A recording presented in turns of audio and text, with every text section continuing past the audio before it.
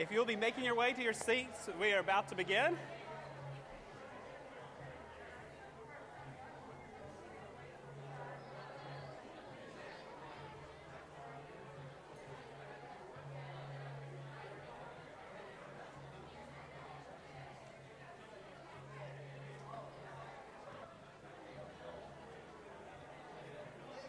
Okay, well, good morning, everybody. There we go. It is great to see you on this Sunday morning. We are so thankful we get to gather together to worship the Lord and to sing His praises and to study His Word. We're thankful for those of you here in the sanctuary and those of you in the gymnasium and those of you worshiping from home. We are so thankful that we get to gather together this morning. Just several announcements for us this morning, but before we have announcements, we do have a farewell to say to Don and Jan. You're in the very back, but stand up for us.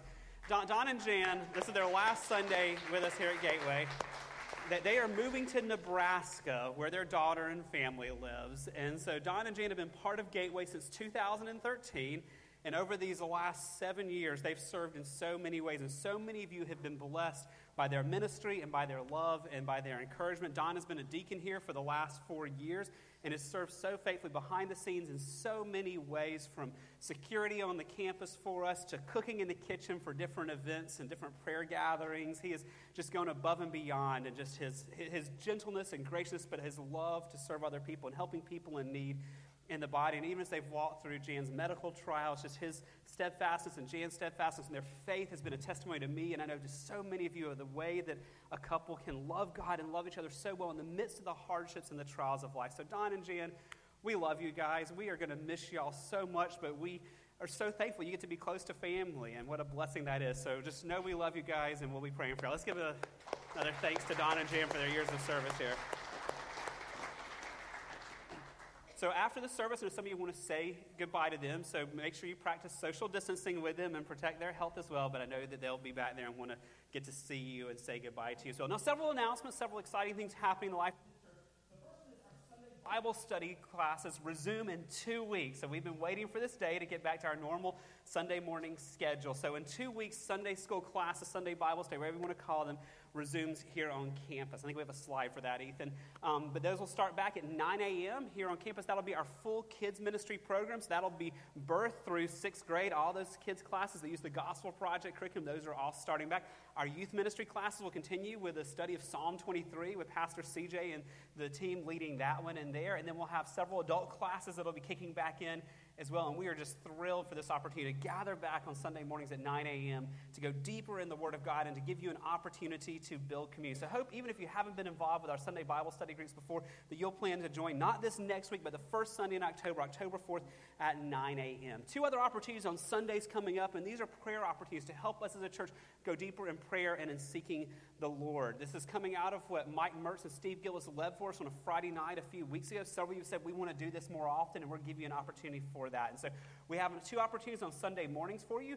Sunday morning, starting this next week, actually started this morning, but 8 a.m. in room 1 in the gym building. If you want to come an hour before Bible study groups start, there'll be a time of corporate prayer in room 1 in the gym building to pray over the services, to pray over our small groups, to pray over needs in the body. But then every other Sunday, so not this Sunday, but starting next Sunday, the 27th at 4 o'clock here in the sanctuary. So if you do evening life groups in the community, you have time to come do that before you come in here. At 4 o'clock in the sanctuary, what Mike has facilitated before is going to be happening again. And so Mike and Parker Harris are going to be doing this together. So one of our deacons and one of our young adult leaders are working together to have a corporate prayer meeting in here every other Sunday at 4 o'clock, just to seek the Lord and read Scripture and pray together. That will not start today. That starts next Sunday, the 27th. So I hope you'll mark your calendar and join us in those opportunities.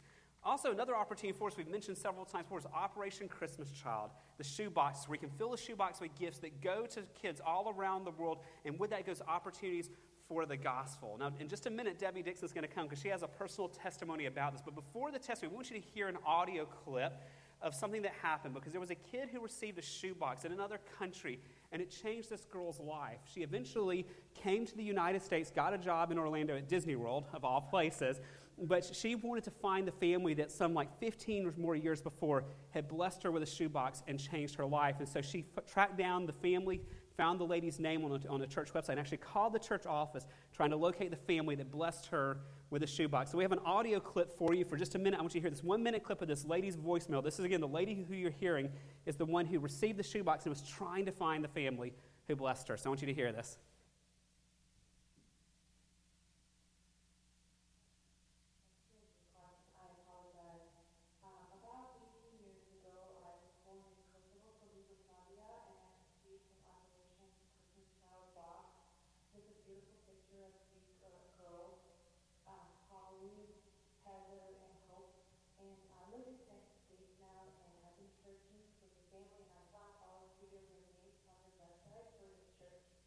I was wondering if there's a way to connect with the Hanson family. I just wanted to say thank you and share the picture that I still have with me. Again, I'm still now out of Florida, in Florida, and I've been searching for the Hanson family for a while. I just wanted to share my gratitude. I apologize if this is the wrong department to call, but I believe my phone number just in case it is. Again, all I want to do is just share the picture that I have of these two beautiful little girls that I received at the Operation Christmas Child box. It totally was about 18 or 19 years ago, and again, I apologize if this is an incorrect information. Thank you so much, and I hope you all have a blessed day.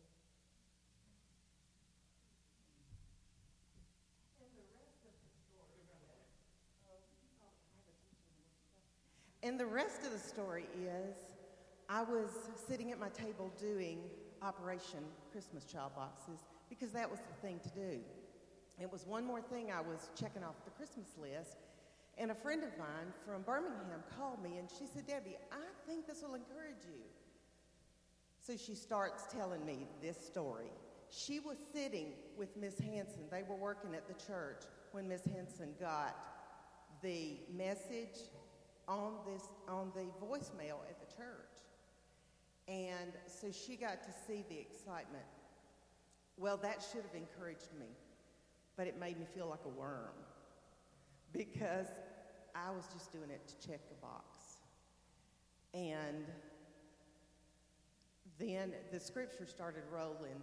Don't despise the little ones because they're angels. Behold the face of the Father. So I had to dig that scripture apart, and that despise does, I said, Father, I work with children every day. I don't hate them. That despise means pass them, ignore them. And here I had a treasure right in front of me and an opportunity, and I was really passing and ignoring because I was doing it all in my ability. Needless to say, I started praying, Lord Jesus, let this toothbrush bless whoever gets it.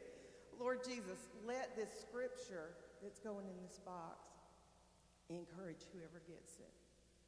Not that I may ever hear from them, but I get to pray for them every day. So I would encourage you, if you're doing a box, pack it carefully, and then pray for your box buddy. That's what I've just decided that from now on when I do these boxes, I'm going to pray for the person that'll get it. Because you know what? It's not about me and it's not about the results. It's about bringing the Father glory in his results. So, thank you.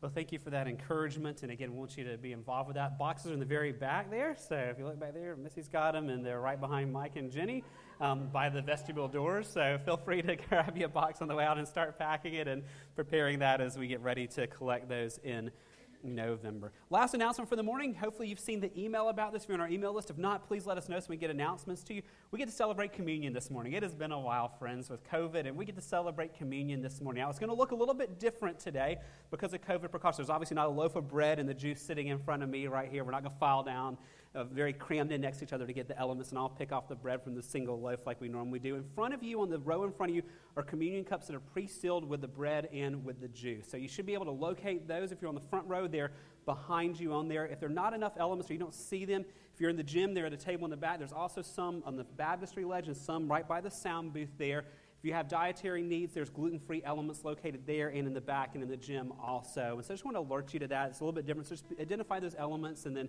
we'll instruct you as observing communion together as we come to the end of the service. Now, as we prepare to worship the Lord this morning, I want to read to us scripture. Could I ask you to stand, please, as we read the Word of God and prepare our hearts to sing to our Creator and our Redeemer this morning. Romans chapter 8. There is therefore now no condemnation for those who are in Christ Jesus. For the law of the Spirit of life has set you free in Christ Jesus from the law of sin and death. For God has done what the law, weakened by the flesh, could not do. By sending his own Son in the likeness of sinful flesh, and for sin, he condemned sin in the flesh in order that the righteous requirements of the law might be fulfilled in us, who walk not according to the flesh, but but according to the Spirit. Friends, we get to celebrate this morning in song as we read the Word, as we pray that there is no condemnation for those who are in Christ Jesus, that Christ has defeated death for us, and we have received the amazing gift of eternal life. Let's sing to the Lord this morning.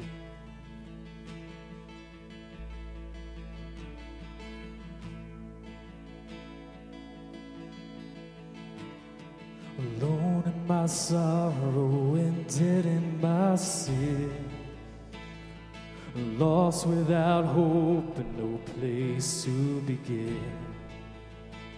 Your love made a way to let mercy come in.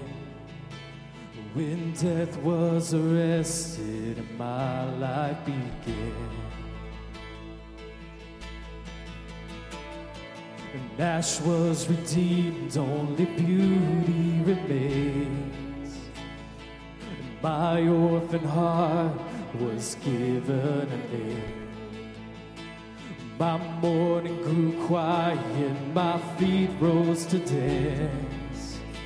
When death was arrested and my life began. Know your grace so free washes over me. You have made me new, now life begins with you. And it's your endless love pouring down on us. You have made us new, now life begins with you.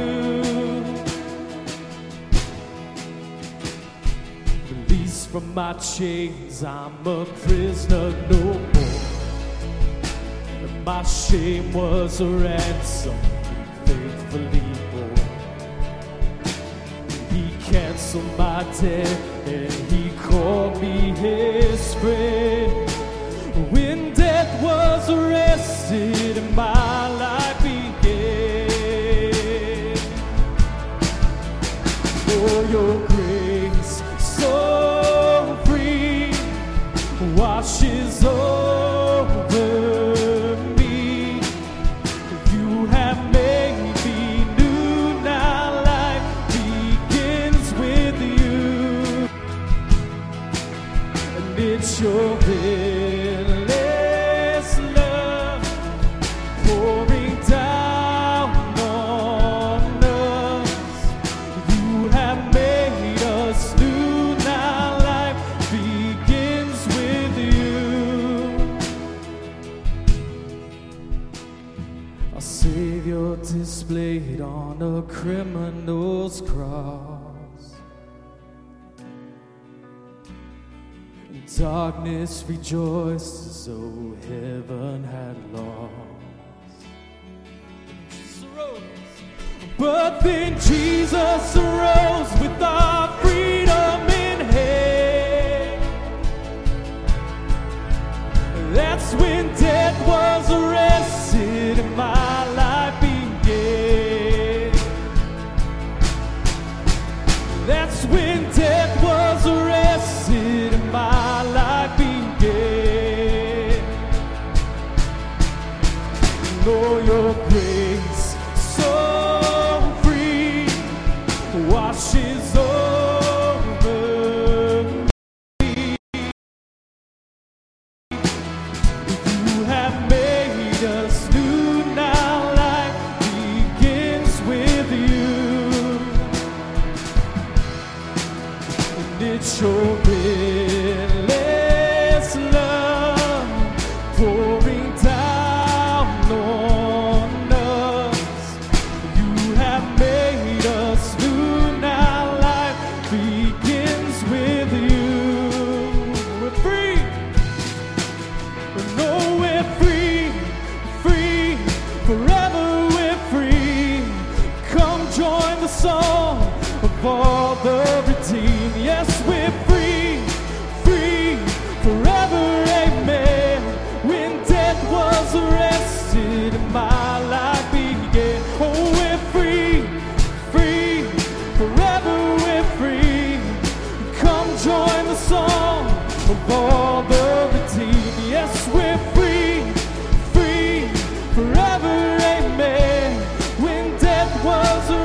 arrested and my life began. When death was arrested and my life began.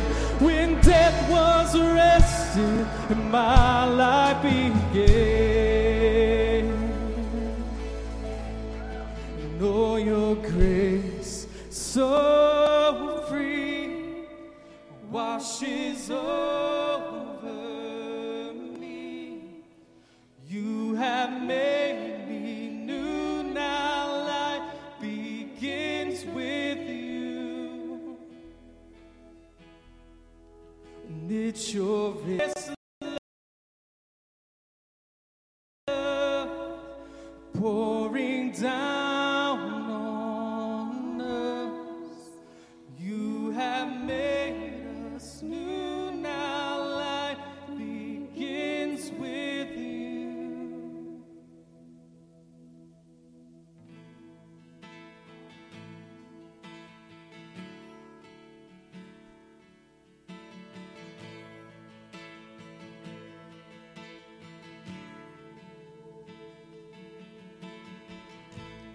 The Lord has seen us in our ways and deeds. Before His splendor, we're unclean. And our God is jealous, for we have profaned the thing He treasures, His own name.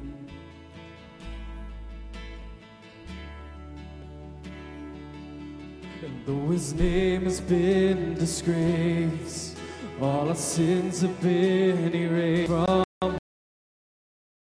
the grave to new life, for the sake of His name, for His unrivaled fame. He has cleansed and sanctified us at the cross, as He pours out His wrath on His people's behalf. See Him vindicate the greatness of His name, His glorious name, His glorious name.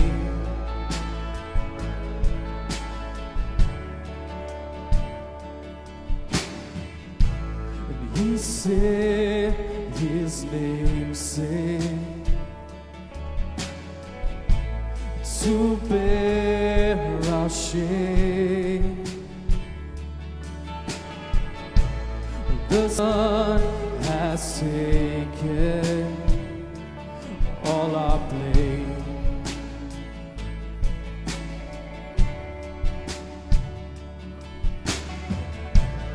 From Christ His treasure,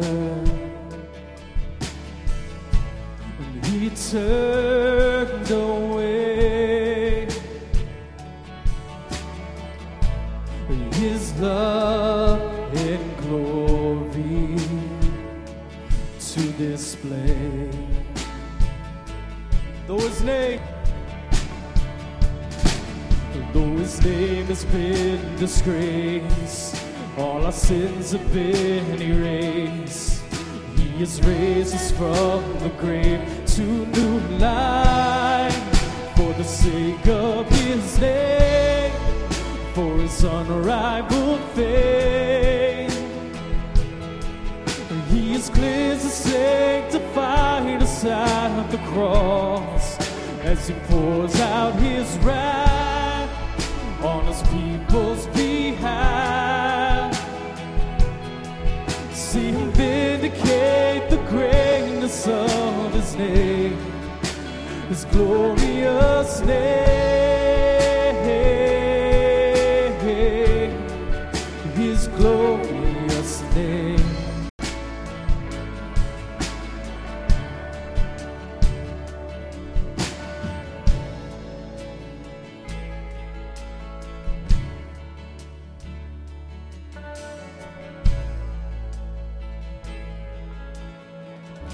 we will lose ourselves in His glory. And as we find ourselves in His story, and we will lose ourselves in His glory.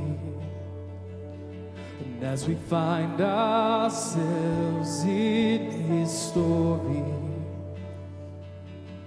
we will lose ourselves in His glory. And as we find ourselves in His story, sing that again. We will lose ourselves in His glory. As we find ourselves in His story, for the sake of His name, for His unrivaled fame.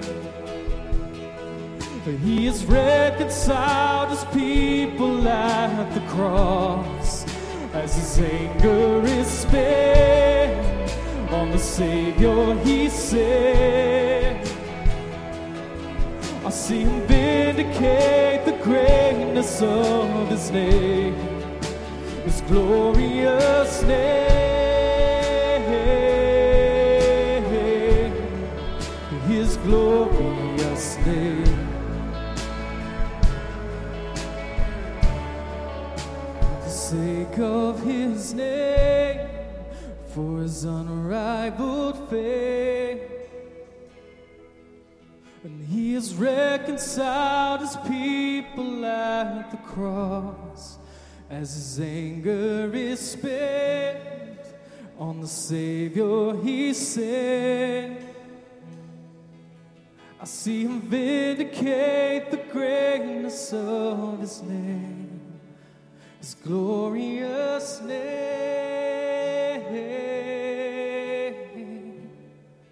His glorious name.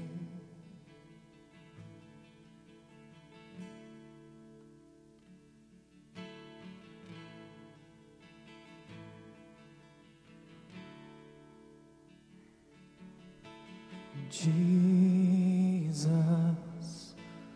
worthy is the Lamb that was slain for us. Son of God and man, you are high and lifted up. The world will praise your great name. Sing that again. Jesus, worthy is the Lamb that was slain for us. Son of God and man, you are high and lifted up. And all the world will praise your great name. Your great name. And the lost are saved. Lost are saved. Find their way at the sound of your great name.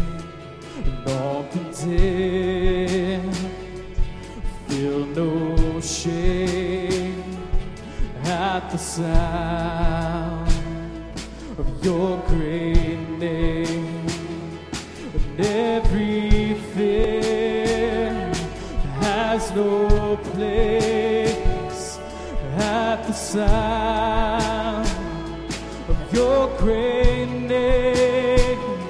The enemy, he has to leave at the sound of your great name. Jesus, worthy is the Lamb that was slain for us.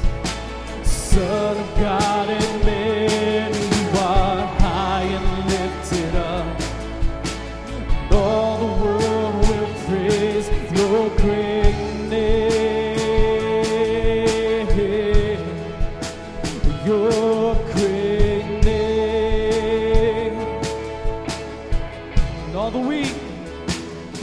and all the weak find their strength at the sound of your great name. And hungry souls receive grace at the sound of your great name. The fatherless, they find their rest at the sound of your great name. The sick are healed and the dead are raised at the sound of your great name. Jesus, worthy is the Lamb that was slain for us. Son of God and man, you are high and lifted up, and all the world will praise your great name. Your great name. Redeemer, Redeemer, my healer, Lord Almighty, Defender, my Savior, you are my King.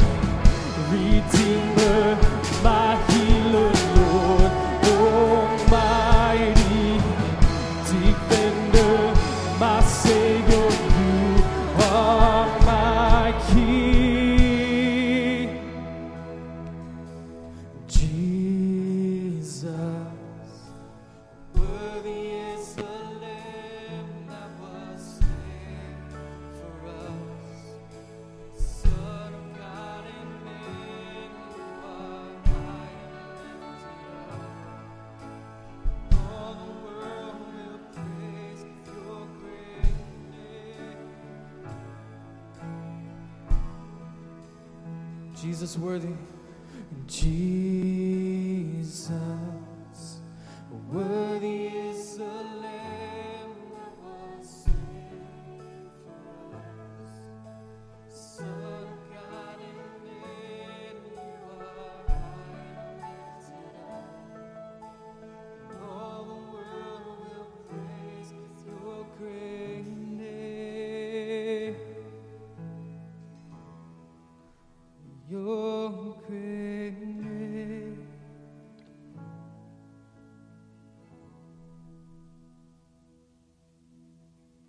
Please join me in prayer. We do praise your great name. We read here in Psalm 29, we join with David. Ascribe to the Lord, O heavenly beings. Ascribe to the Lord glory and strength. Ascribe to the Lord the glory due his name. Worship the Lord in the splendor of his holiness. We reflect on these songs that we've sung this morning, and we pray that they were pleasing to you. We're reminded of who you are and who we are. And we are not worthy. We're not worthy to come before you only because you have brought us into your family. There's nothing that we bring in and of ourselves. It is you and us, the work that you've done in us that makes that possible, that makes that right, that allows us to lift up our voices in praise that is pleasing to you. And we thank you so much for that. We thank you so much for that. We want to lift up some people who we don't believe have that opportunity. They are still without you in various places. We lift up the folks that are in the Miztech body here in this city and in this country, but in this city in particular, we pray for the church that is reaching out to them, the Miztech Church, and for Pastor Holbrooks and the folks that are working with him in that body to reach out to that community, that people group that's here in our midst. And we just pray that they will come to you, that your Spirit will move among them, and they will recognize you as worthy of glory. They will praise your name. We lift up to you the folks that we are involved with that are pastors in India that go out into that Hindu population. And we just pray for them to speak your truth and your Spirit to reveal to those people that they can be a part of your family, that you work in them through those pastors to bring them to yourself. We lift up to you the Trumai people in Brazil that are in the same situation, an unreached people. We just pray for people among them to recognize a reality of God, and for people there or folks from the outside to go in and speak to them and to carry your truth and to make your presence real and your Spirit to work in and on behalf of them, to bring them to yourself. We thank you for that. We lift up and pray for these shoeboxes that'll go to various parts of the world, and pray before they leave here, before their delivery, that your hand, your blessing is upon that, and that what you would have revealed through that would be real to those children in those many different places that receive those. Your Spirit goes before. Anything that we're doing in and of ourselves is just flesh.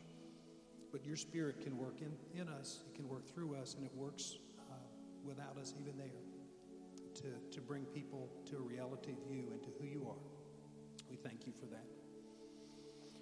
We thank you for the opportunity to serve that we had Saturday, the Capitol Heights. We pray for the ministry that's there, that the Rotobecks lead, and we pray for the other folks that are Christians in and amongst the faculty and the staff, and pray for Pastor Harrison and his service there. We pray for those teachers and people who serve those children, and we just pray for your hand on them.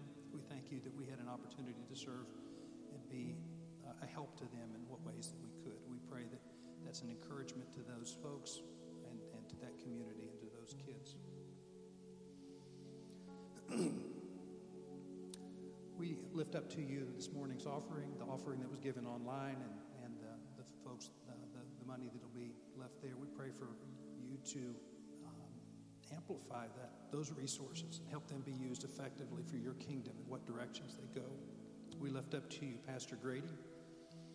As he speaks your word, we pray that your Spirit will help that to be real to us, that each of us will hear the aspects of your word spoken to us, that your Spirit will just make that real, make it real, make it what we need to hear individually. And thank you for what you do through him and your word in our congregation each day that we hear. We just lift up these prayers in your precious name. To you be glory. Amen.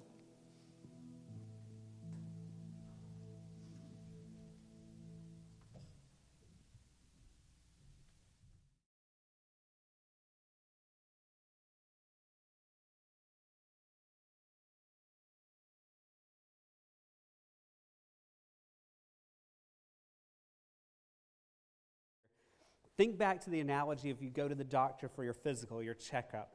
And he tells you the standard of where you need to be, where you should be aiming.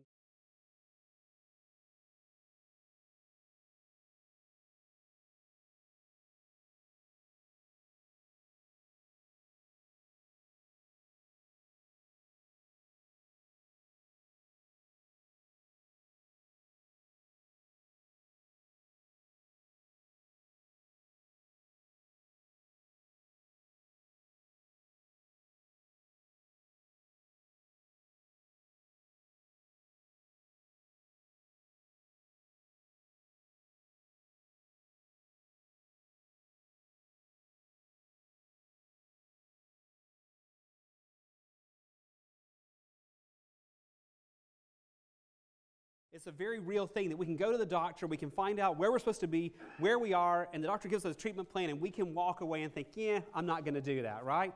The doctor can say to you, hey, this is where your blood pressure is supposed to be, but your blood pressure's here, and I need you to change your diet, do these things, and do all this. You can be like, it can't be that bad. I'm not going to worry about it. I'm not going to change my diet. I'm not going to do anything different. And you can, in theory, and not just in theory, in fact, listen to the doctor, hear where you're falling short, and choose not to do anything about it. And friends, unfortunately, in the spiritual realm, that can happen as well.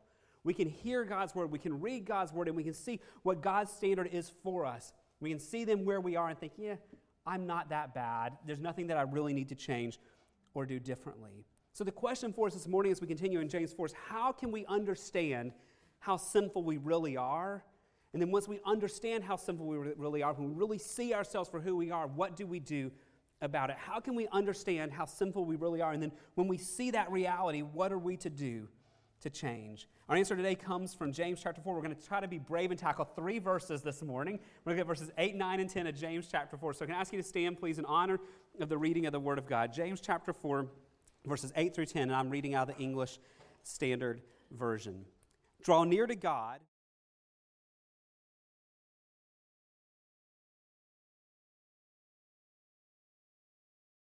and mourn and weep. Let your laughter be turned to mourning and your joy to gloom. Humble yourselves before the Lord, and he will exalt you. Would you pray with me? Father, we thank you for the grace gift of your word. That God, that you don't hold back words we need to hear, even words that are hard and painful at times for us. We're thankful that you love us so much. You speak to us what exactly we need to hear.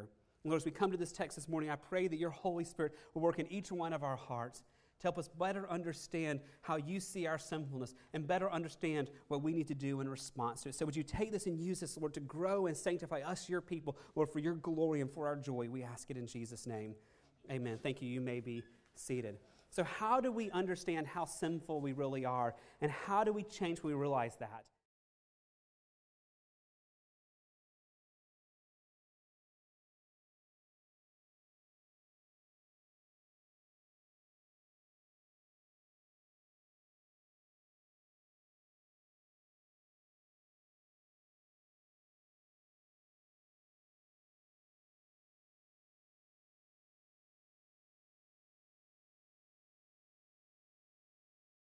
To handle that tough situation, but God gives us grace to see our sin for what it really is, to reveal to us where we stand before the Lord, and he shows us ways in his grace to where we're not walking in faith, but his grace does more than that. It doesn't just stop with just showing us where that gap is between where we're supposed to be and where we are. His grace then leads us to repent. His grace then leads us to repent and do what we are supposed to do. God's grace enables us to see our sin correctly and to repent appropriately. Now, let's dig into that and let's look at that. First of all, this is all about God's grace, friend. This is not a challenge for us to try harder to beat sin, to try harder to be holy, or to give more effort. That's not what this text is about, and I don't want us to come away from it thinking, I just need to do more. This is all about God's grace. Now, maybe thinking, Grady, I didn't see the word grace in this text. Well, it's not in this text, but it's the overarching word over this whole section of James. Go back up 2 verses to verse 6 that we saw 2 weeks ago. But he gives more grace. James introduces everything that follows, flows out of that sentence. Everything else that he tells us in these following verses comes out of this idea that God gives grace. So what we saw last week, to resist the devil and he will flee from you, that's only possible by God's grace. And what we come to in these 3 verses today is 8 different commands. James just gives command after command after command after command in these verses. And all these commands flow from this overarching theme, but God gives more grace. The only way I can resist the devil is by God's grace. And the only way I can do any of the things mentioned here in verses 8, 9, and 10, these 8 commands, is by the grace of God. And the same is for you as well. We need God's grace. And in particular, these 8 commands kind of show us 2 things. That God's grace enables us to see our sin for what it is, and God's grace enables us to then repent appropriately when he shows us our sin. Now let's take those apart in this text this morning. First of all, God's grace lets us see our sin correctly. So now the big question is, how does God's grace enable us to see our sin? How does God do this? Well, primarily his grace is given through his word. He's given to us his scripture, his written word, and it shows us his standard. It shows us what our lives are to be like, and he confronts us with the truth of his word, and then he fills us with his Holy Spirit, who takes the word of God and applies it to our life and shows us and convicts us areas to where our life is not in alignment with his word. And he does that in this text. He has some really hard terms as he's writing to believers here. Go back to verse number 8 this morning here. Draw near to God, and he will draw near to you. Cleanse your hands. Now notice this. You sinners, and purify your hearts, you double-minded. Now this is God's grace gift to us in describing for us what our life is like when there's sin off. Remember, he's writing to believers here. This is a book written to followers of Christ, to Christians. And he uses 2 words here to describe what their lives are like right now. The first word he says, you're sinners. The word sinners means people who act contrary to the law of God. A sinner is one who acts contrary to the law of God. It's a word for disobedience.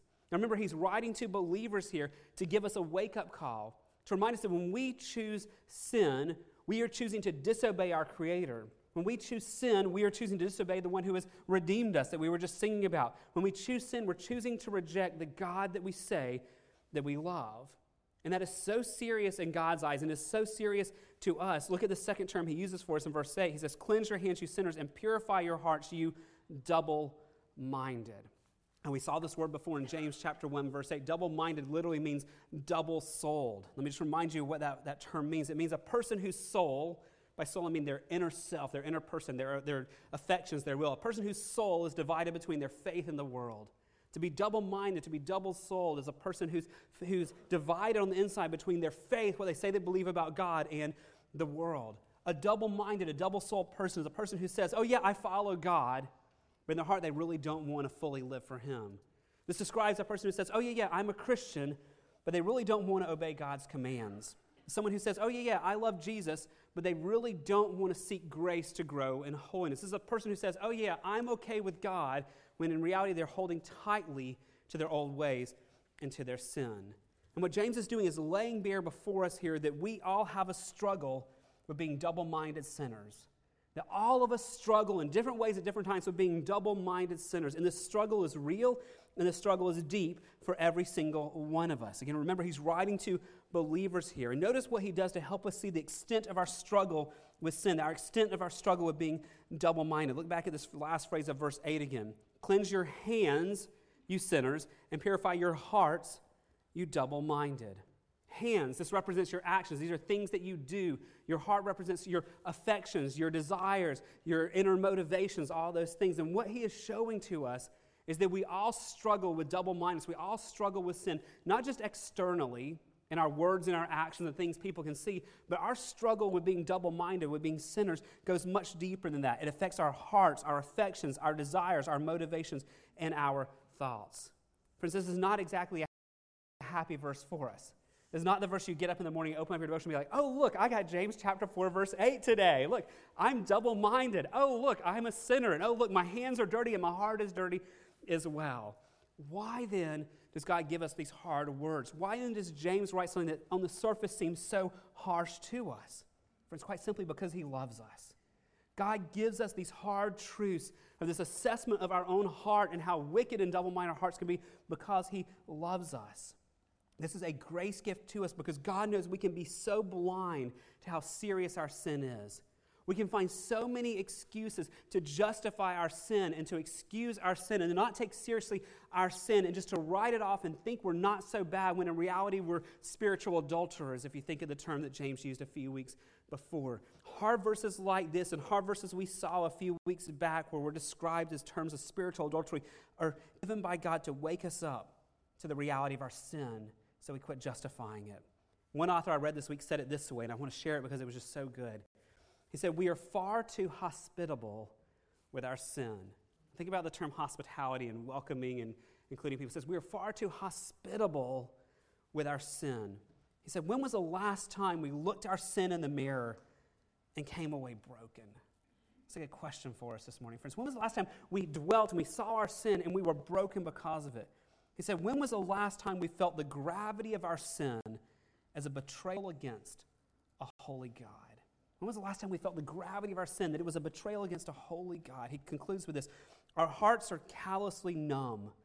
Though justified by the blood of Christ, we are still infiltrated with sin, and most of the time, we appear okay with it. Did you hear that? Though we're justified by the blood of Christ, we are still infiltrated with sin, and most of the time, we appear okay with it. We need help. We need reminders. And friends, God in His grace fills us with His Holy Spirit. God in His grace lays bare before us the sinfulness of our heart, our double-mindedness, how He views our sin as spiritual adultery. He lays it bare in the pages of His Word. And His Holy Spirit takes His Word to open our eyes so we can see who we really are. And friends, when we see that, that raises our second question. When God in His grace shows us our sin and we see our sin correctly, what are we to do about it? How do we respond when we realize how we've sinned against God this week, yesterday, and even this morning on the way to church? What do we do when we realize our double-mindedness in these things? Well, friends, if we're honest, it's far too easy to do the wrong thing. It's far too easy to justify our sin. Just like you go to the doctor, and the doctor says, hey, you need to get your cholesterol down for your health. And you're like, I'm okay, and then you go pick up your Chick-fil-A sandwich on the way home, right? You find all these ways to justify that it's not as bad as you think it is, and you're okay. We do that with our sin. We justify. We see it in God's Word and go, but it's not that bad. Sometimes we try to pass the blame for our sin.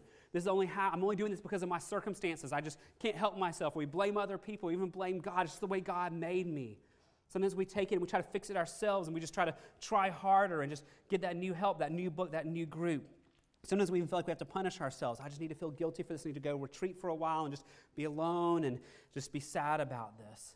But friends, the problem with all those common approaches, whether we justify our sin, whether we pass the blame for our sin, whether we try to fix it ourselves, whether we try to punish ourselves for it, all those have one thing in common. Those all come from pride. Because all those approaches, whether justifying and excusing our sin, blaming others for our sin, trying to fix our sin ourselves, punishing ourselves and feeling guilty, all is about me. It's all selfish, it is all self-focused, and it's all approach about what is going to make me feel better about this thing in my life that I don't feel good about, and that's all forms of pride. So in God, when He shows us areas where we're falling short, what do? We don't justify, we don't blame, we don't try to fix it ourselves, we don't try to punish ourselves. What we do instead, it's the word I used 2 weeks ago, we repent. We have to repent. And God in His grace is not going to just enable us to see our sin. God is going to give us grace to repent appropriately. And I want to dig in on that for just a minute, because verses 8, 9, and 10 here in James 4 is a beautiful picture of what repentance should look like. He describes for us in a beautiful way this kind of concept that's hard to get our minds around, that we need to repent for our sins. He shows us what repentance looks like. Now, 3 weeks ago, I know it seems like a long time back, in verses 4 and 5, I mentioned repentance at the end of the service. And I mentioned several things that repentance involves, and I want us to revisit those this morning because this text shows us all the things that repentance includes. I want us to go a little bit deeper with those. I want you to see what repentance includes. There's 5 things I want you to see that repentance includes. 4 of these are from a few weeks ago, and I've added one to it this morning. But I want to say at the outset, I'm convinced, I want to argue that if all 5 of these things are not here, it's not biblical repentance. There's a lot that's a facade of repentance that happens in Christianity.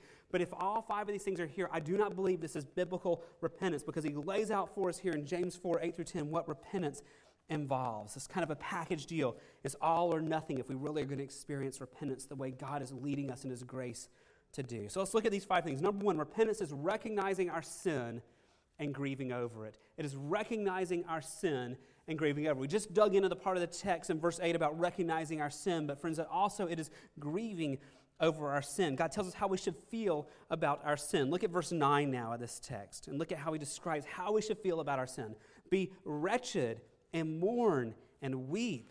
Let your laughter be turned to mourning and your joy to gloom. Now, there's several commands in a row in this section here. He gives us 4 in a row right here. He tells us, first of all, to be wretched. Some of your translations may say to grieve, or one translation says to be miserable. Now, what is he saying here? He's describing the sorrow that we should feel when we realize our sin. When God's Holy Spirit within us convicts us and the Word becomes a light to us and we see that we're falling short of God's standards, we should grieve, we should feel an uncomfortableness in us, because if we're a true child of God, when we sin, we are disobeying the one we claim to love, and that should hurt us. He's jealous over us, and so He leads us to a place to where we feel grief over our sin. And this grief is so real, it has to be expressed. Notice the next 2. He says, be wretched, and then he says, mourn and weep. He's describing outward expressions of a broken heart that is sad about our sin, that leads to outward expressions because it's real. It's not just a pretense of a grief. It's not just an intellectual thought, but there's a sadness in our hearts and emotions that we have offended God. And then notice the next command here. This one has tripped up people over the years. He says, let your laughter be torn into mourning and your joy to gloom. Wait. I'm supposed to, my laughter should stop and I should turn to mourning, and my joy should stop and I should turn it to gloom. Now, what in the world is he saying here in all of this for us? Now, you look at the rest of Scripture, and we're told in Scripture to rejoice, and to rejoice always, right? Well, what is it? If we're to rejoice always, now we're told to let our joy be turned to gloom and our laughter be turned to mourning. What is he talking about here? Well, he's not saying it's wrong to laugh.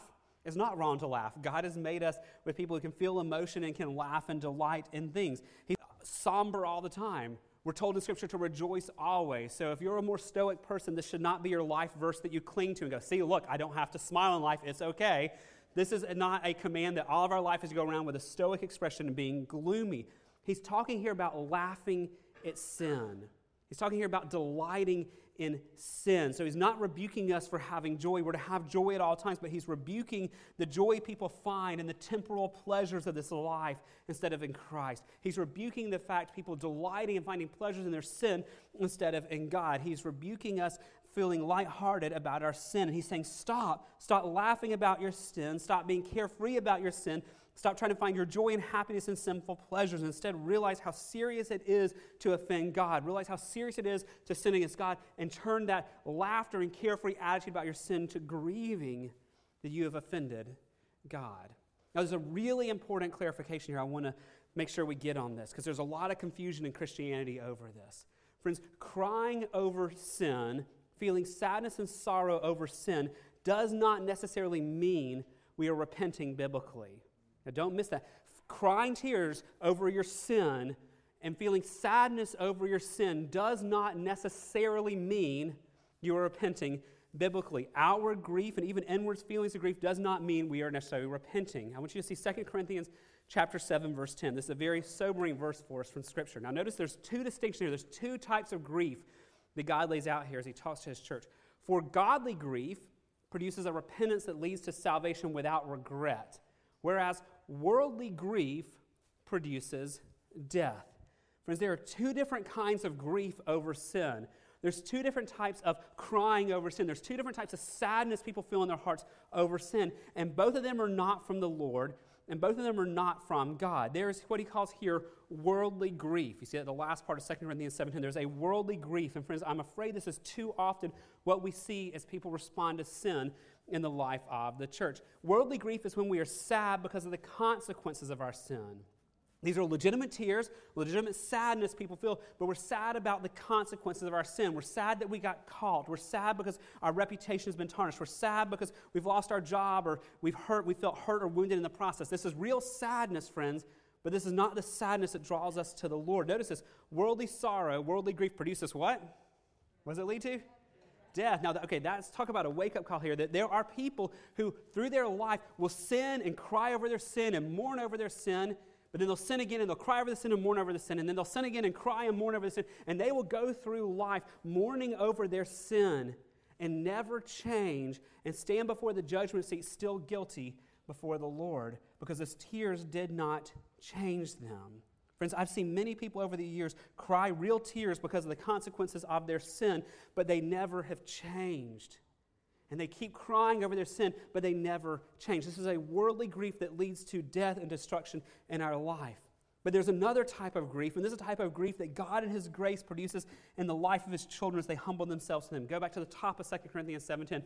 For godly grief, now it produces something different than that. It produces what? Repentance. Godly grief produces repentance that leads to this, to leads to salvation. This is the next phrase: without regret. You talk about a contrast, friends. You can have two believers sitting side by side, both crying over their sin, but one is crying over their sin because they got caught, or because they feel hurt, or because it has some consequence they didn't like, and they're on the path towards destruction. Another believer can be sitting side by side, and they can be crying and weeping over their sin, but it's a godly grief that leads to repentance, that leads to salvation without regret. And friends, we can't see on the outside what that is. Only God sees the heart. A godly grief here is a sadness not about consequences, but this is a type of grief that is sad because we've broken God's commands. Godly grief is grief that I have offended a holy God. Godly grief is a grief that I've turned from God. I've not glorified him. And it's the grief that I've hurt others who've been made in the image of God.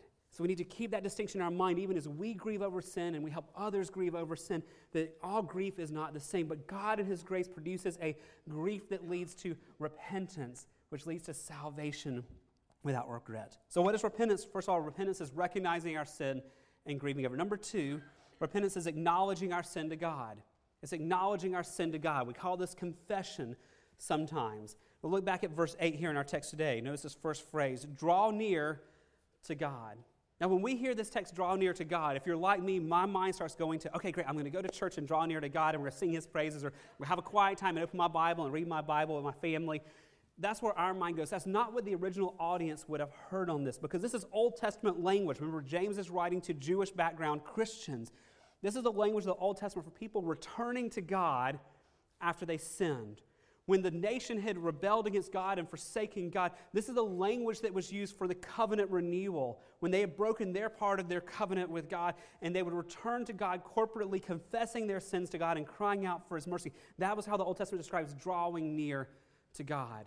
So when you hear this phrase, draw near to God, this is less about I need to go have a quiet time, I need to go sing some praises to God. This is more about I need to acknowledge my sin to God. I need to confess my sin to God. This is a recognition of the type of prayer we call confession.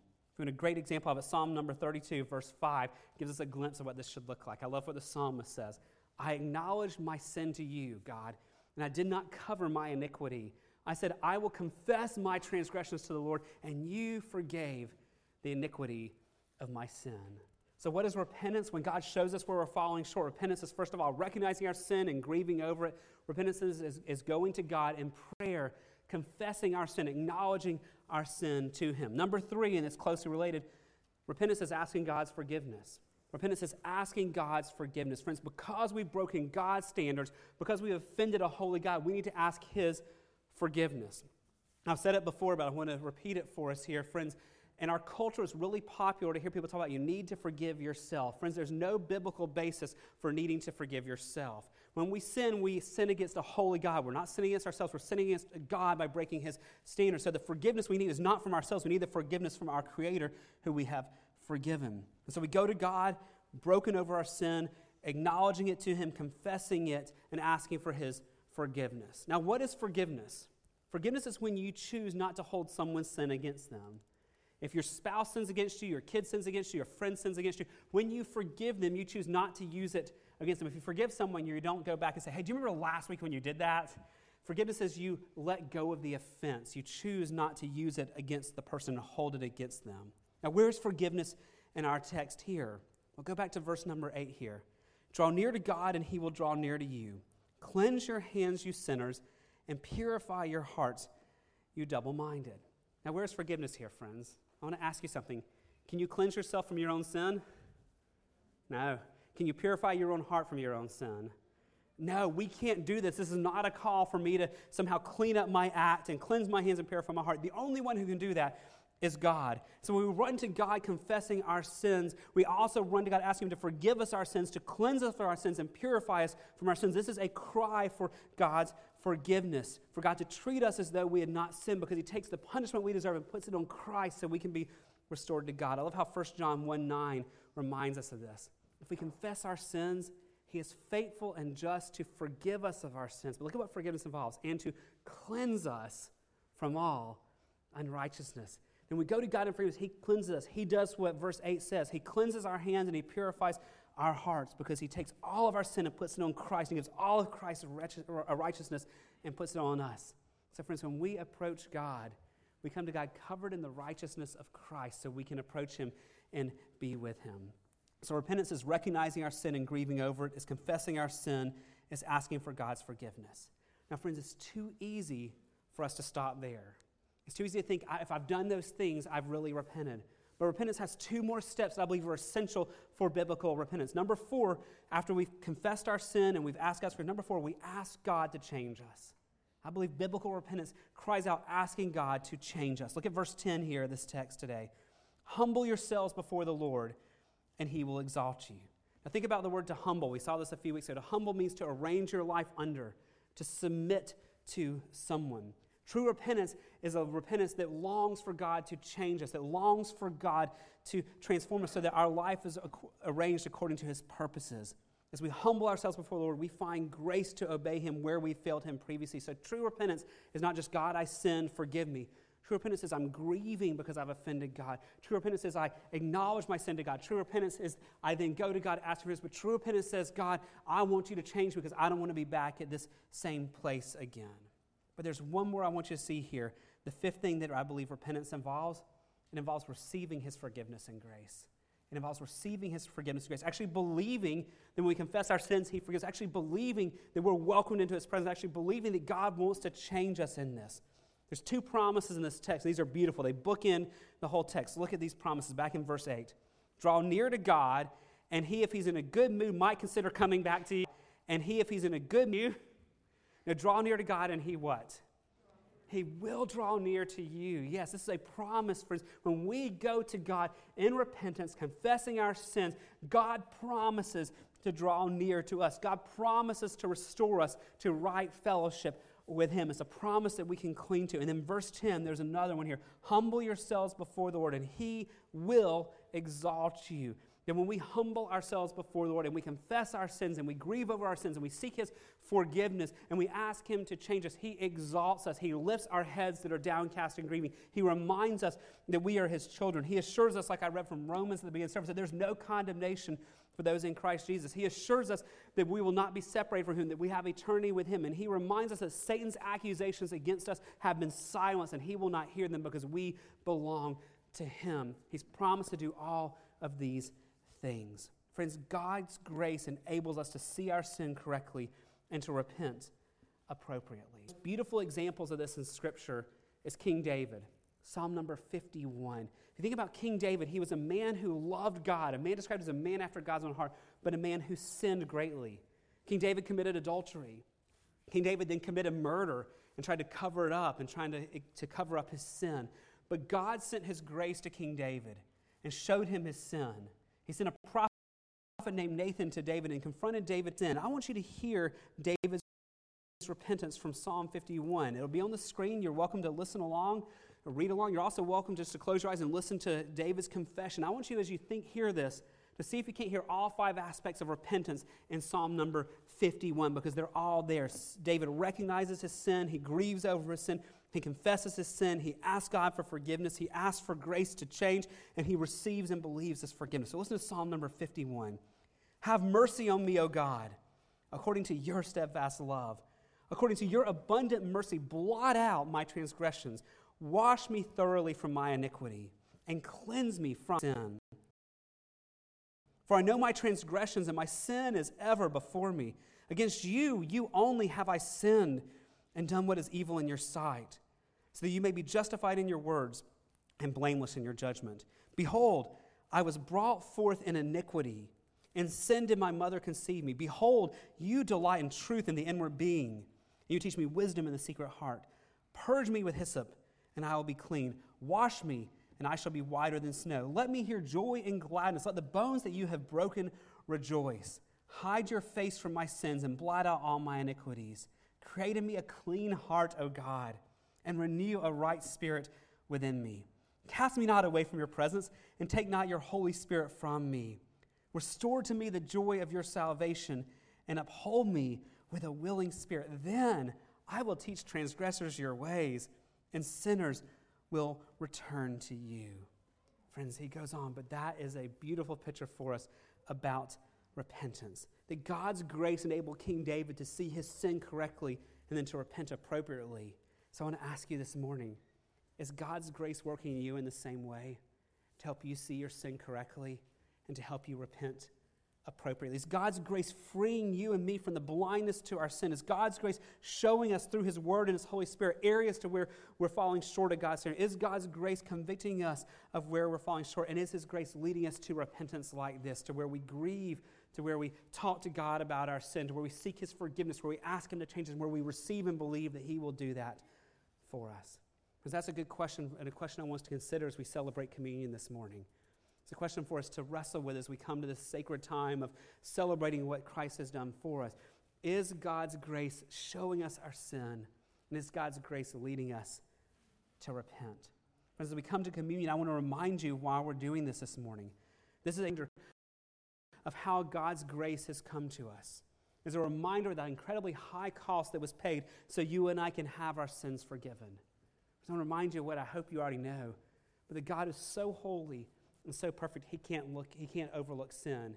He can't be like, oh, I like her and I like him, and so I'm just going to ignore that sin. God's holiness and God's perfection requires that He punish every sin. The wrath of God has to be poured out on every sin that's ever committed. If He wasn't like that, He would not be holy. And because the punishment has to be paid for every sin, either we bear that punishment, which takes an eternity, or Christ bears it for us. It's the only way. God cannot overlook sin. So either we bear it or Christ bears it for us. And so what communion is for followers of Christ to remind us that Christ came, that God came in human flesh as Emmanuel, God with us. He lived a perfect life and he never sinned. He perfectly fulfilled the law that you and I break over and over and over. So he could go to that cruel Roman cross as a perfect sacrifice, a perfect substitute to take the punishment that you and I deserve, so that we could be forgiven. We can run to God and say, forgive me of my sin. And God says, I will forgive you of your sin. It reminds us of the incredibly high cost that secures for us what we were talking about this morning, the ability to repent of our sins and know that we are forgiven. Because that's what communion is, friends. It's only for those who are followers of Christ. If you're not trusting in Christ and Christ alone, I'd encourage you just to watch and observe and just even use this time to pray and say, God, if you're real, show yourself to me. This is something only for those who are trusting in Christ as their Lord and as their Savior to do. But if you're trusting in Christ and Christ alone, you are welcome to participate. This is not just for the members of Gateway, that if you are a follower of Christ and you know that God has rescued you and redeemed you from your sin, you are welcome to come and celebrate with us. I'm going to give us instructions in just a minute because it's going to look different today because of coronavirus. But before we observe communion, I want to take a few minutes to reflect and pray as Justin comes to play for us. So I want to give you a few minutes to where you're sitting, to pause and to reflect and to talk to God, to first of all thank Him for the salvation you have, to ponder the fact that God in His mercy and love has chosen us and redeemed us when we're so undeserving, and just to thank Him for that and ponder the fact of His grace and salvation. But it's also a chance for us to ponder how we're to view sin. If we realize there's areas of our life where we've been kind of callous towards our sin, areas where we've not taken our sin seriously, this is a chance to say, Lord, forgive me for that. It's a chance to say, Holy Spirit, search me, show me, are there any unconfessed sins in my life? And to use this as a moment to repent and to ask God to grow us in repentance. So as Justin plays, would you take just a few minutes in prayer right now where you're seated to thank God for His salvation and to rejoice in it and to help ask Him to show you sin in your life and to repent appropriately.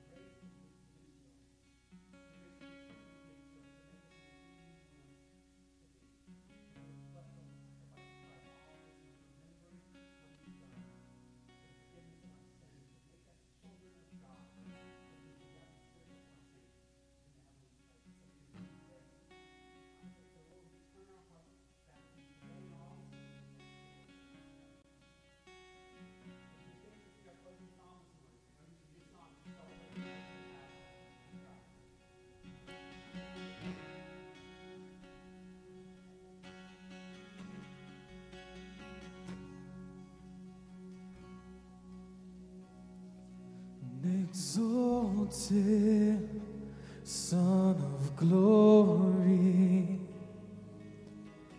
and humbly came down, wounded for the broken, bore the sinner's crown.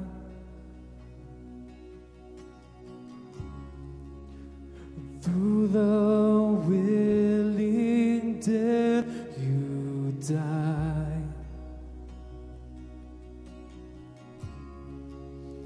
you became my bread of life.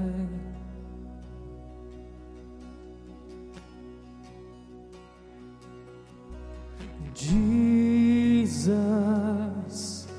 we hunger and thirst for you, Lord. And as we remember your sacrifice,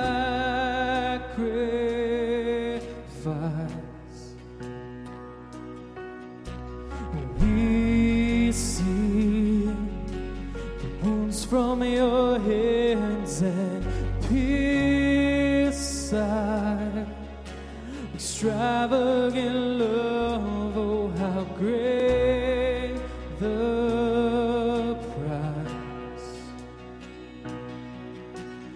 Now our lives are yours.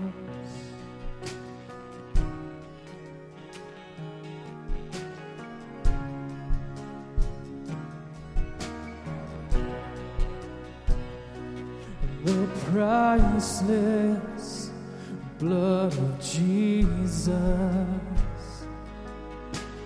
this gracious cup, and a life spring overflowing, poured out for us.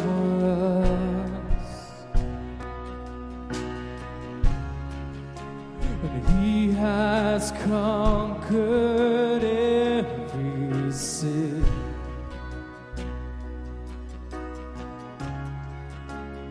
For the ones who trusted in Him. Sing Jesus. Jesus, we hunger and thirst for you, Lord. And as we remember your sacrifice,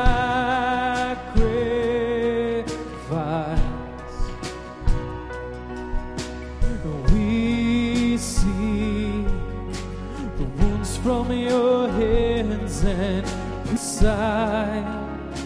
Extravagant love, oh how great the price. Now our lives are yours.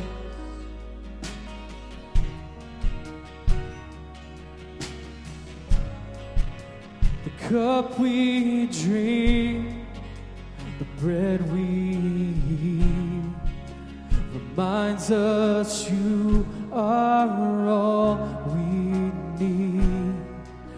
It makes us long for your wedding feast.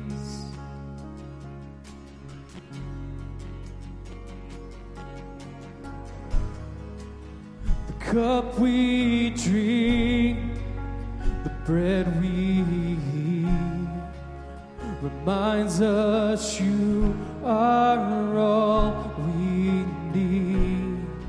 It makes us long for your wedding feast.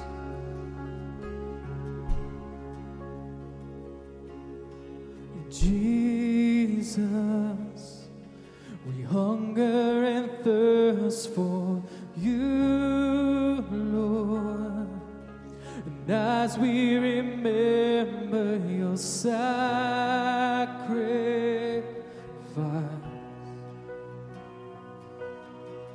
we see the wounds from your hands and pierce our extravagant love. Oh, how great the price. Now our lives are yours.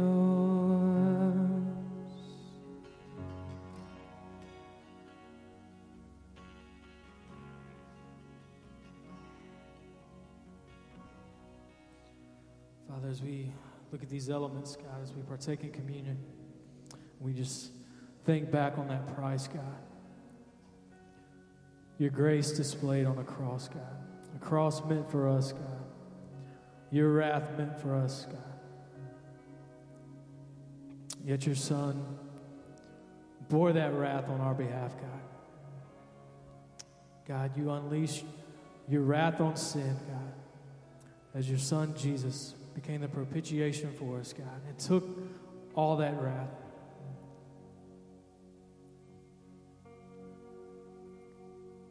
Displayed for all the world to see, God.